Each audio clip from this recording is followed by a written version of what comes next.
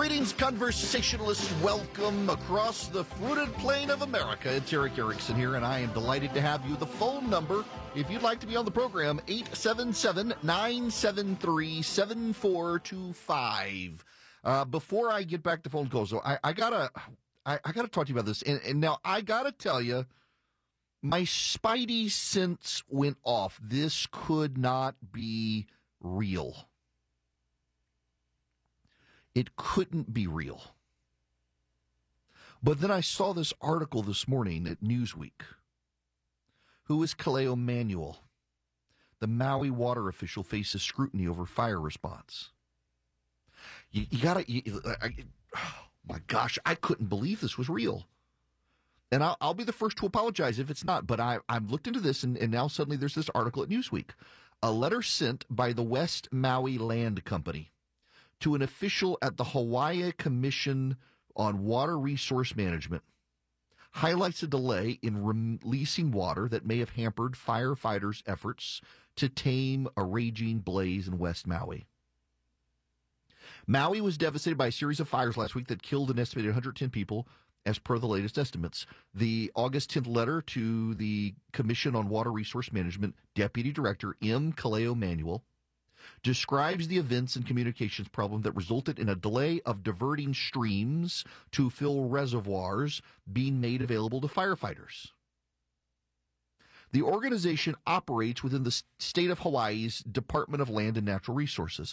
The 3-page document calls on Manuel to suspend all standard procedures and regulations in case of similar emergencies so that help can be provided immediately in the event of future blazes. West Maui Land Company manages 3 of West Maui's water providers. As the fire was ravaging the island, the company said firefighters had used what little water they had in their reservoirs and tanks. So they asked the organization to divert water from streams to enable them to store as much water as possible for fire control. But instead of approving the request, the commission asked them if the Maui Fire Department had requested permission to dip into the reservoirs and told them to inquire with a local farmer first to check how a diversion of the water supply would affect him. The company said communications were spotty, and the commission's approval to divert water from the streams came 5 hours after the first request. Too late. We watched the devastation around us without the ability to help, the company wrote in a letter to the commission. We anxiously awaited the morning, knowing that we could have made more water available to the Maui Fire Department if our request had been immediately approved. Maui has been deputy director for the commission since January 2019 and was in his second term of office when the first fire broke out. For a decade, he worked as a planning program manager with the Department of Hawaiian Homelands. West Maui Land Company says they cannot know whether filling our reservoir at 1 p.m. as opposed to not at all would have changed the headlines when dawn broke on our weary first responders and heartbroken community. But they added that what happened called for a quick response and the approval of a diversion of water resources. We are all devastated. No one's happy there was water in the streams while our homes, our businesses, our lands, and our lives were reduced to ash. Manuel has since come under fire on social media, where a resurfaced clip showed him discussing protecting water in the region. My motto has always been, let water connect us, not divide us, he said in the clip, adding that water should be looked at as something revered rather than just used. We can share it, but it requires true conversations about equity. Equity. That's right. The governor of the state said one thing that people need to understand, especially those from far away, is that there's been a great deal of water conflict on Maui for years. It's important that we're honest about this. People have been fighting against the release of water to fight fires. I'll leave it to you to explore. That's from the governor. So, yes, it appears that it is all true. I want to play for you that clip. You should hear it for yourself.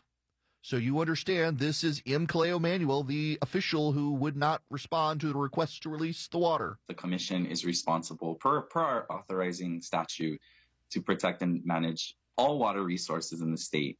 One Water is like taking it and looking at it from a holistic system perspective. And that's not any different than how Hawaiians traditionally manage water. You know, in essence, we treated Native Hawaiians treated water as one of the earthly manifestations of a god and a kua kane.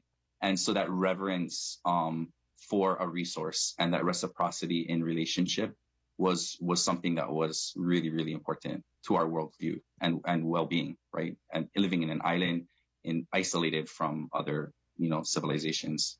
And so I think where it shifted to today or over time is that we've become used to looking at water as like something which we use and not necessarily something that we revere as that thing that gives us life, right? I mean, to me, it's a shift in value set.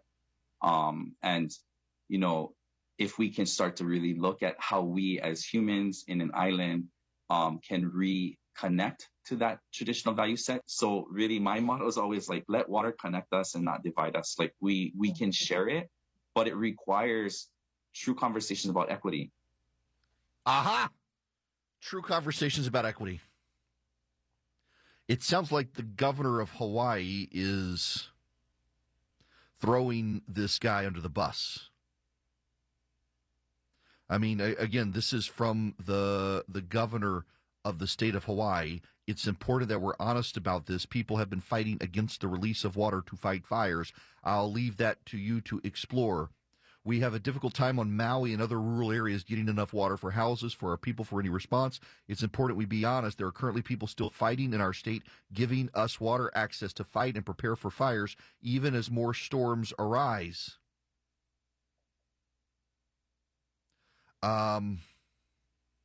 Interestingly, it appears this man has been reassigned from this position. How many people died not because of climate change, but because this guy would not respond to a request to release water? I guess they needed to have the equity issue asked and contemplated first. And then there's this.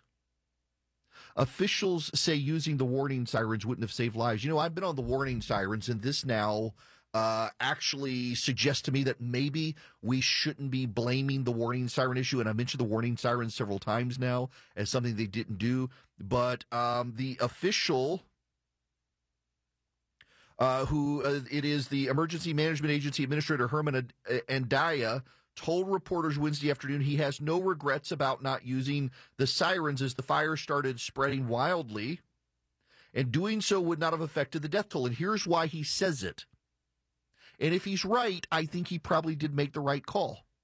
He says that the sirens are for tsunamis. They're not for wildfires. That had they fired the sirens, people would have known to run to the mountains to escape a tsunami. And the mountains are where the fire was. So by firing the sirens, they were afraid they would have encouraged people to run into the mountains where they would have been trapped by the wildfires. If that's true, that does make some sense. But also we now learned that this guy didn't really have emergency management training. And we also learned a lot of the sirens were broken and wouldn't have worked anyway, and they hadn't updated them. And while everyone's blaming climate change, well, it looks actually like perhaps it was the environmentalists who are more to blame. During the 2019 wildfire season, according to the Wall Street Journal, one of the worst Maui had ever had, Hawaiian Electric concluded it needed to do far more to prevent its power lines from emitting sparks. The utility examined California's plan to reduce fires ignited by power lines, started flying drones over its territory, and vowed to take steps to protect its equipment and its customers from the threat of fire. Nearly 4 years later, the company's completed little such work. Between 2019 and 2022, it invested less than $245,000 on wildlife-specific projects on the island. Regulatory filings show it didn't seek state approval to raise rates to pay for broad wildfire safety improvements until 2022 and is yet to receive that approval. Now the company is facing scrutiny, litigation, and a financial crisis over indications that its power lines may have played a role in igniting the deadliest U.S. wildfire in more than a century.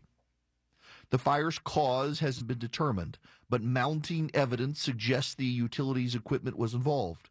One video taken by a resident showed a downed power line igniting dry grass along the road near Lahaina. A firm that monitors grid sensors reported dozens of electrical disruptions in the hours before the fire began. including one that coincided in time with video footage of a flash of light from power lines. Hawaiian Electric says it would investigate any role its infrastructure may have played and cooperate with a separate probe into the fire. In response to questions about its wildfire mitigation spending, a spokesman for Hawaiian Electric said the company reduces wildfire risk through its routine utility work, including trimming or removing trees and upgrading, replacing, and inspecting equipment. The problem is it hasn't been cutting down grasses near the power lines. On top of that, like Western power utilities, like those in California that sparked the wildfires there, they've had to spend all of their resources on renewables. They've had to spend all their money on solar and wind. They haven't been able to upgrade power lines because they'll get fined by the state of Hawaii if they don't upgrade in certain amounts of time. And to rush the upgrades to avoid the fines, they gave up on maintaining their power lines. And those power lines sparked in the high winds and hit the dry ground and the dry grass that they refused to trim. That's what's happening here. That's what's going on here. That's what happened. It's mass government incompetence and bureaucracy. It's just a mass incompetence happening.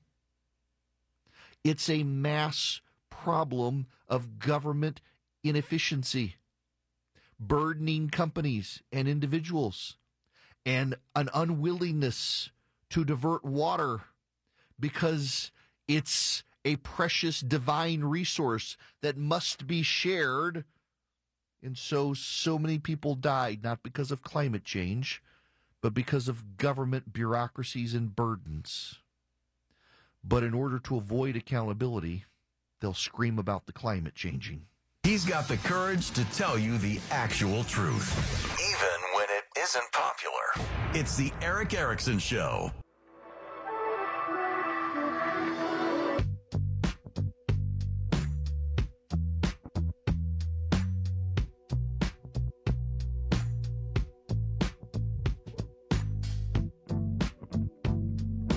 Want to be on the show? Come on, be on the show. Call Eric now at 877-973-7425.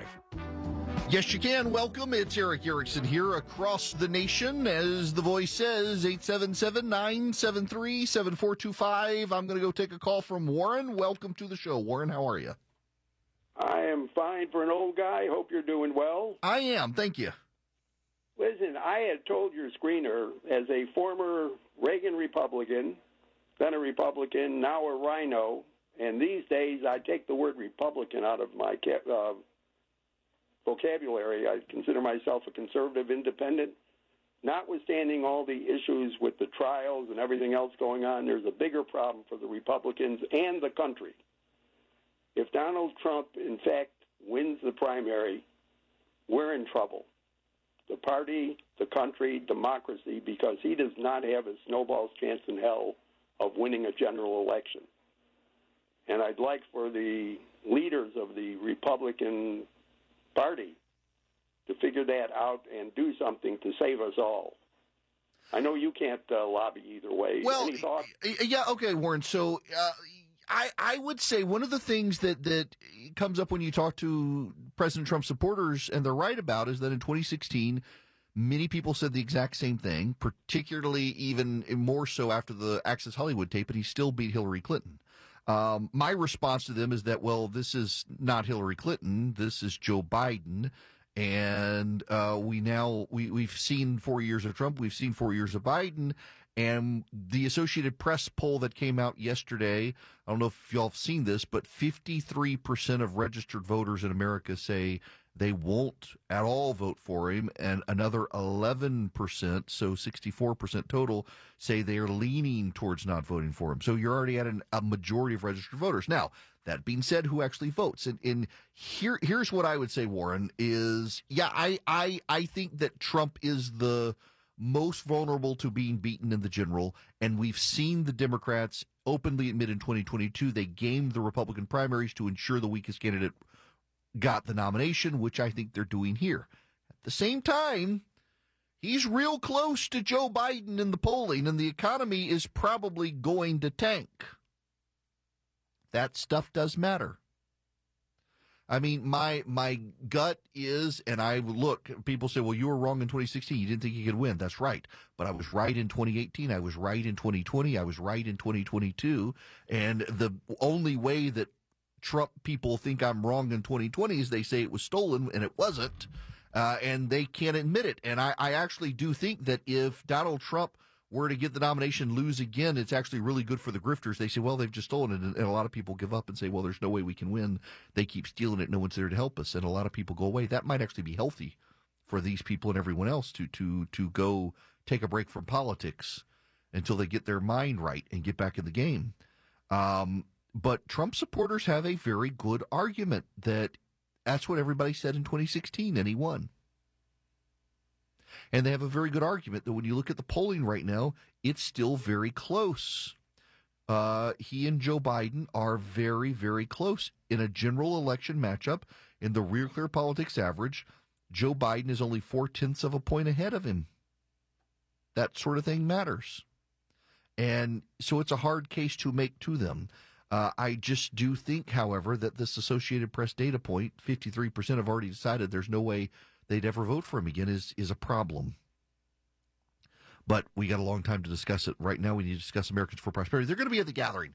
So they're coming to the gathering. They've got their bus. They're on a tour across America talking about reigniting the American dream. Now, what does that mean? It is hard for people to access the American dream right now because the cost of living is high. Mortgage rates are high. The cost of opening a business is burdensome. And they want to talk to Americans and explain how the government can be deregulated to make it cheaper for Americans to live and access the American dream. And a lot of it can be done at the state level, which is why they're going around the states. They want you to be a part of it. All you have to do is go to americansforprosperity.org/Erick.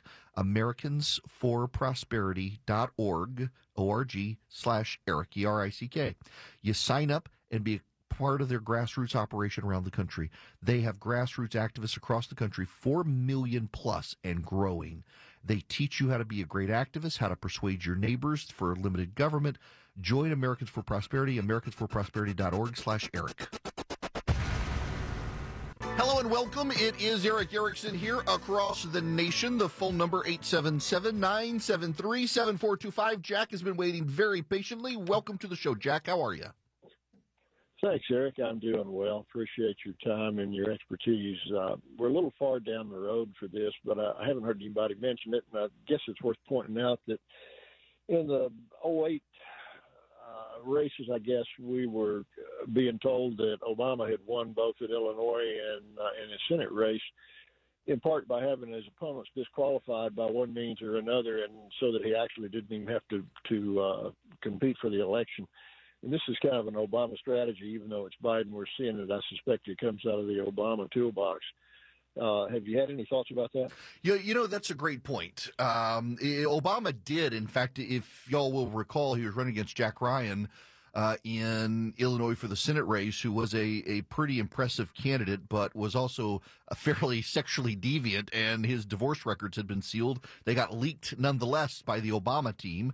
He had been married to the actress Jeri Ryan, who played 7-9 in Star Trek Voyager, and all of her allegations against him disqualified him. He dropped out. Alan Keyes stepped up and got blown out of the water by Obama. It wouldn't surprise me, although the playbook from the Democrats over the last several years now has been to try to elevate the people they think are the weakest Republican candidates and get those people the Republican nomination. And that seems to be what's working with this rally around the flag effect. This is what I think a lot of people suspect is part of what's going on here. Now, the Democrats vigorously deny it, but we literally just went through an election, 2022, where the Democrats attacked and elevated the people they considered the weakest Republicans, whether it was the guy who was running in the congressional district up in Michigan against Peter Meyer, or was the guy out in Washington State, what's his name, Joe King or whatever. Then there's Dr. Oz, Blake Masters, people like that around the country. The Democrats targeted them, treated them as if they were the nominee, leaked articles that suggested they were scared of these guys being the nominee, and then they became the nominee, and the Democrats blew them out of the water. I kind of think Democrats really want Donald Trump to be the nominee because they look at the same polling that everybody else is looking at. And you could say the polling's wrong, although you can't really cite the polling that shows Donald Trump's ahead of everybody else in the Republican primary and then dismiss the rest of it. It's the same polling from the same people. And that polling shows, like the Associated Press polling shows Donald Trump is like 30 points ahead of his nearest Republican rival. And also 53% of registered American voters say there's no circumstance in which they'd vote for him. Maybe he can persuade them, but I don't think you can persuade them by relitigating 2020. And that is where so much of the campaign is. And by the way, so the Washington Examiner has this story out. Ron DeSantis, governor of Florida, has been targeted by more negative expenditures than Donald Trump and Joe Biden combined. A quarter of all independent expenditures thus far, $20.2 million, has targeted Ron DeSantis, more than has been spent in either positive or negative independent expenditures for Donald Trump and Joe Biden combined. Trump was hit with just $8.1 million in negative expenditures, according to the data compiled by Rob Pyers, a Republican consultant. Biden, the incumbent president and frontrunner, was attacked with just $9.2 million in independent expenditures. The top folks in polling always attract the most negative advertising. However, few Republican candidates are willing to go negative on Donald Trump, so DeSantis ends up taking the most fire, says Republican pollster Doug Usher. Republican strategist Doug Hay came to a similar conclusion. Most Republican campaigns, or those with funds, have determined DeSantis is the biggest obstacle. Thus, they are spinning against him. As for why they've opted against negatively targeting Trump, he says if candidates aren't going to go out of their way to criticize Trump every time he's indicted, you sure aren't going to see funds spent attacking him. I mean, we've seen this phenomenon happen before. They are, and that's one reason DeSantis is struggling right now, and he is struggling, despite what his campaign says. He's struggling. But he's also seen more money go after him than Trump and Obama, or Trump and Biden combined. That's a tough obstacle to overcome. There's the reality there. Now, to the phones, again, 877-973-7425. Al, welcome to the show. Hey, Eric, how you doing, man? Good. What's going on? Well, I'm from Georgia, and I disagree with you strongly about the 2020 election. I don't want to use the word stolen. I want to use the word mail-in balloting. That is what swung the 2020 election, especially in Georgia. He loses by 11,000 votes, but Brad Raffles, whatever his name is, let Stacey Abrams run all over him and get 100% mail-in balloting without any way for verification. So I'm sure there were more than 11,000 votes in the state of Georgia that were not valid. It happened all over the country. So you define stolen maybe a different way than I do, but that's how the Democrats, who even bragged about it, basically said we took the election away because we were smarter than the Republicans, and we got our way in most all states. Okay, So, I actually agree with you to a degree on that. Okay, let me throw this one aside. 2022, I truly believe, based on my daughters and her friends who are all in their 30s and 40s, that abortion threw out the Republicans' advantage that they obviously had, and not necessarily bad candidates, although I agree with you.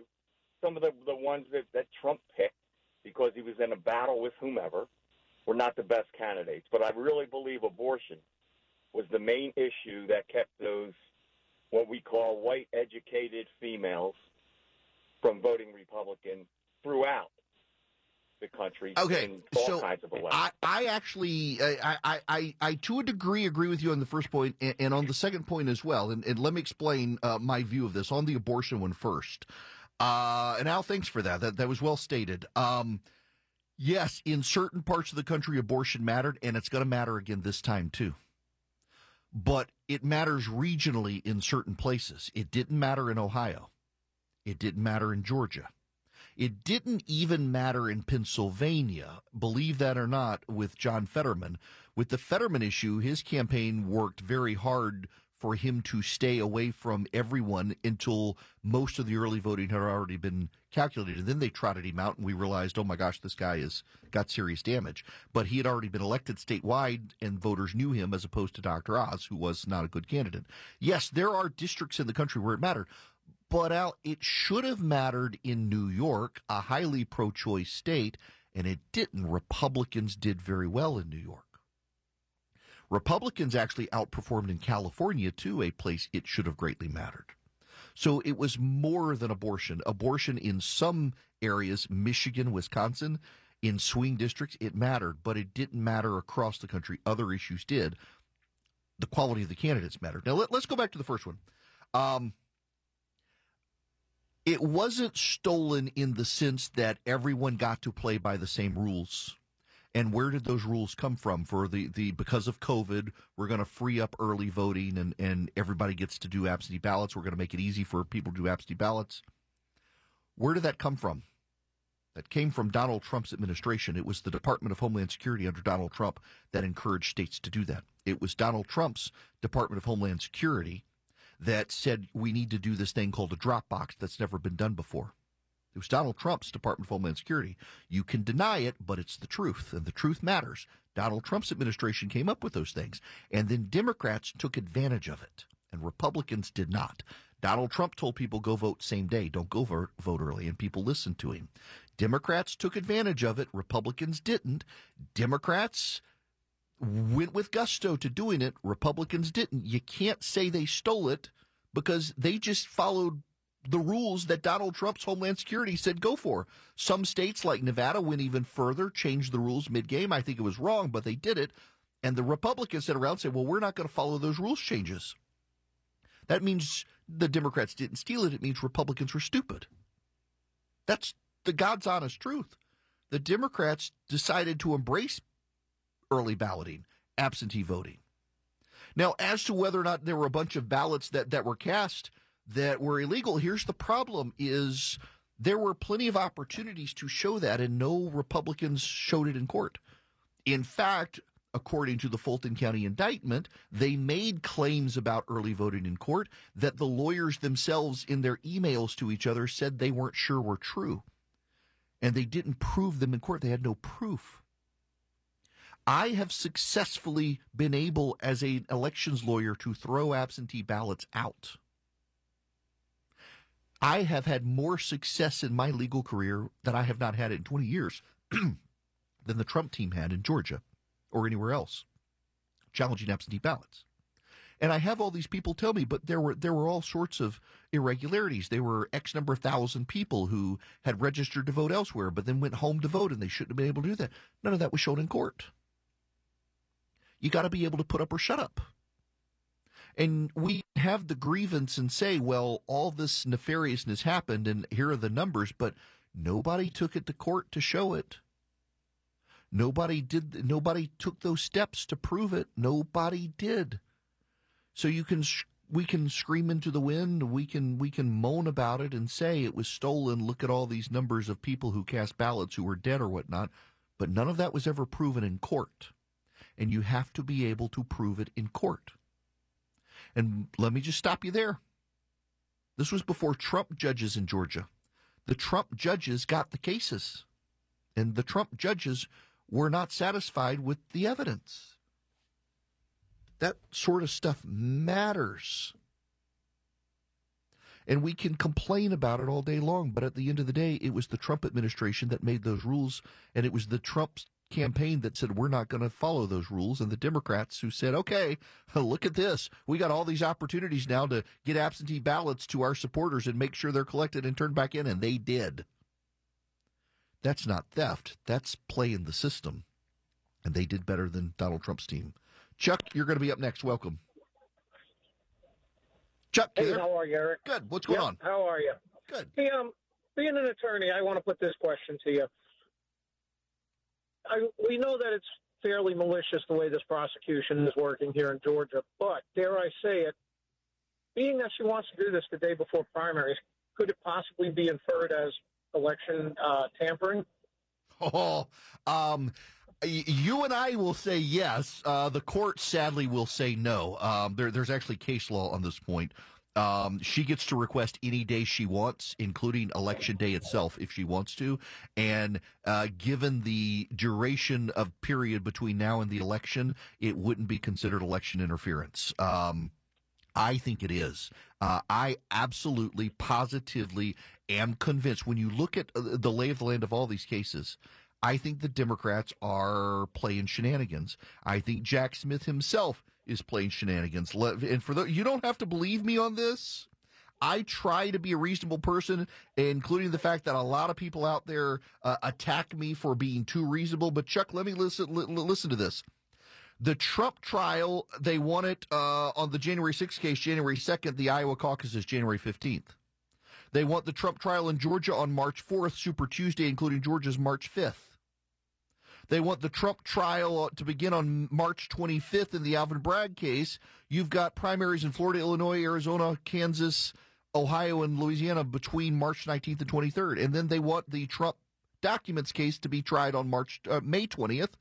Oregon and Kentucky have primaries. The last primaries are on May 21st. Yeah, I absolutely think there's political motivation in all of that. You can't convince me otherwise, but it doesn't mean the judges will get them that stuff. Now, I got to tell you guys, some of you have asked me questions about the Swiss America deal. It is what it is, folks. It is so cut and dry. You literally can get a Walking Liberty $half for $13.50 each. A great way to get started collecting and using precious metals as part of your portfolio. Swiss America is the nation's leader in this. They've been the leader in precious metal investing for 40 years in this country. And now they're with me. They're on my team, and I'm on theirs. You get the Walking Liberty $half for $13.50. You get up to 250 of them while supplies last. I've got mine. It is a piece of silver, and it's gorgeous, and it's printed by the U.S. Mint. It comes even with a certificate from the U.S. Mint. If you want it, call 800-289-2646 or go to SwissAmerica.com/Eric. You can call or text 800-289-2646. Message data rates apply. You mention my name, Erick, E-R-I-C-K. You got to spell it, E-R-I-C-K. There are lots of Erics out there, and I'm E-R-I-C-K. I'm the only one on radio. And you can take advantage of this. $13.50 while supplies last, up to 250 coins per customer. Great for your grandkids, great for your kids, great for you. They're a cool-looking coin. 800-289-2646 or visit SwissAmerica.com/Eric. Begin your journey with precious metals with Swiss America today. He'll do the research and give it to you straight. Erick Erickson is live every weekday. WSB, Atlanta's News and Talk.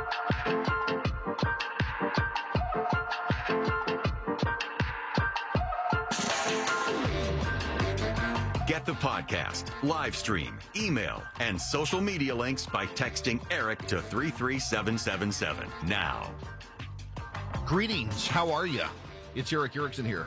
877-973-7425. I want to go to Pat calling. Welcome to the show, Pat. Oh, yes. So glad to be able to talk with you. First of all, I would like to say I wasn't involved or kept updated on anything political until I started listening to your show. And so I appreciate all your information and your balance. Thank you. My question and comment would be, I'll get concerned about the polls when people say the polls say this or that. Mm-hmm. How accurate is the poll? That's a good question. Not nearly as accurate as they were 20 years ago when everybody had landlines and not just cell phones. They're far less accurate now, which is why I tell people try to ignore individual polls and look at the polling average, where you take all the pollsters together and you average out the results. You tend to get a better result. So, like, for example, in 2016, the polling average was within a percentage point of the final outcome between Hillary Clinton and Donald Trump, where she did win the popular vote, and that's what the polling saw. And everybody's like, we forgot electoral college matters. You got to survey those states. When you get into individual state polling, those state polls are less accurate than national polling. When you compile all of the polls together and you take the average, you have a sense of where everything's headed. You don't have the right number. Like if the polling average says 52%, it's probably not. But if it goes from 52% to 55%, you probably say it's not 55%, but it's trending upward, whatever that is. And then the other issue is there, and Pat, I'm afraid I got to let you go there because I got an ad here. But the other issue is when you add in the partisan polling, that messes up. The media polling in 22 actually showed us what was happening accurately, that Democrats had begun surging at the end. The Republicans flooded the polling average with a lot of polls that then pushed it back down and made even people like me say the media polls might be wrong. Turns out the media polls were actually pretty right. Now, what's right for you is to go to omahasteaks.com today and get their anniversary sale package off 50% off site-wide. 50% off site-wide. Don't forget Labor Day's coming up, too.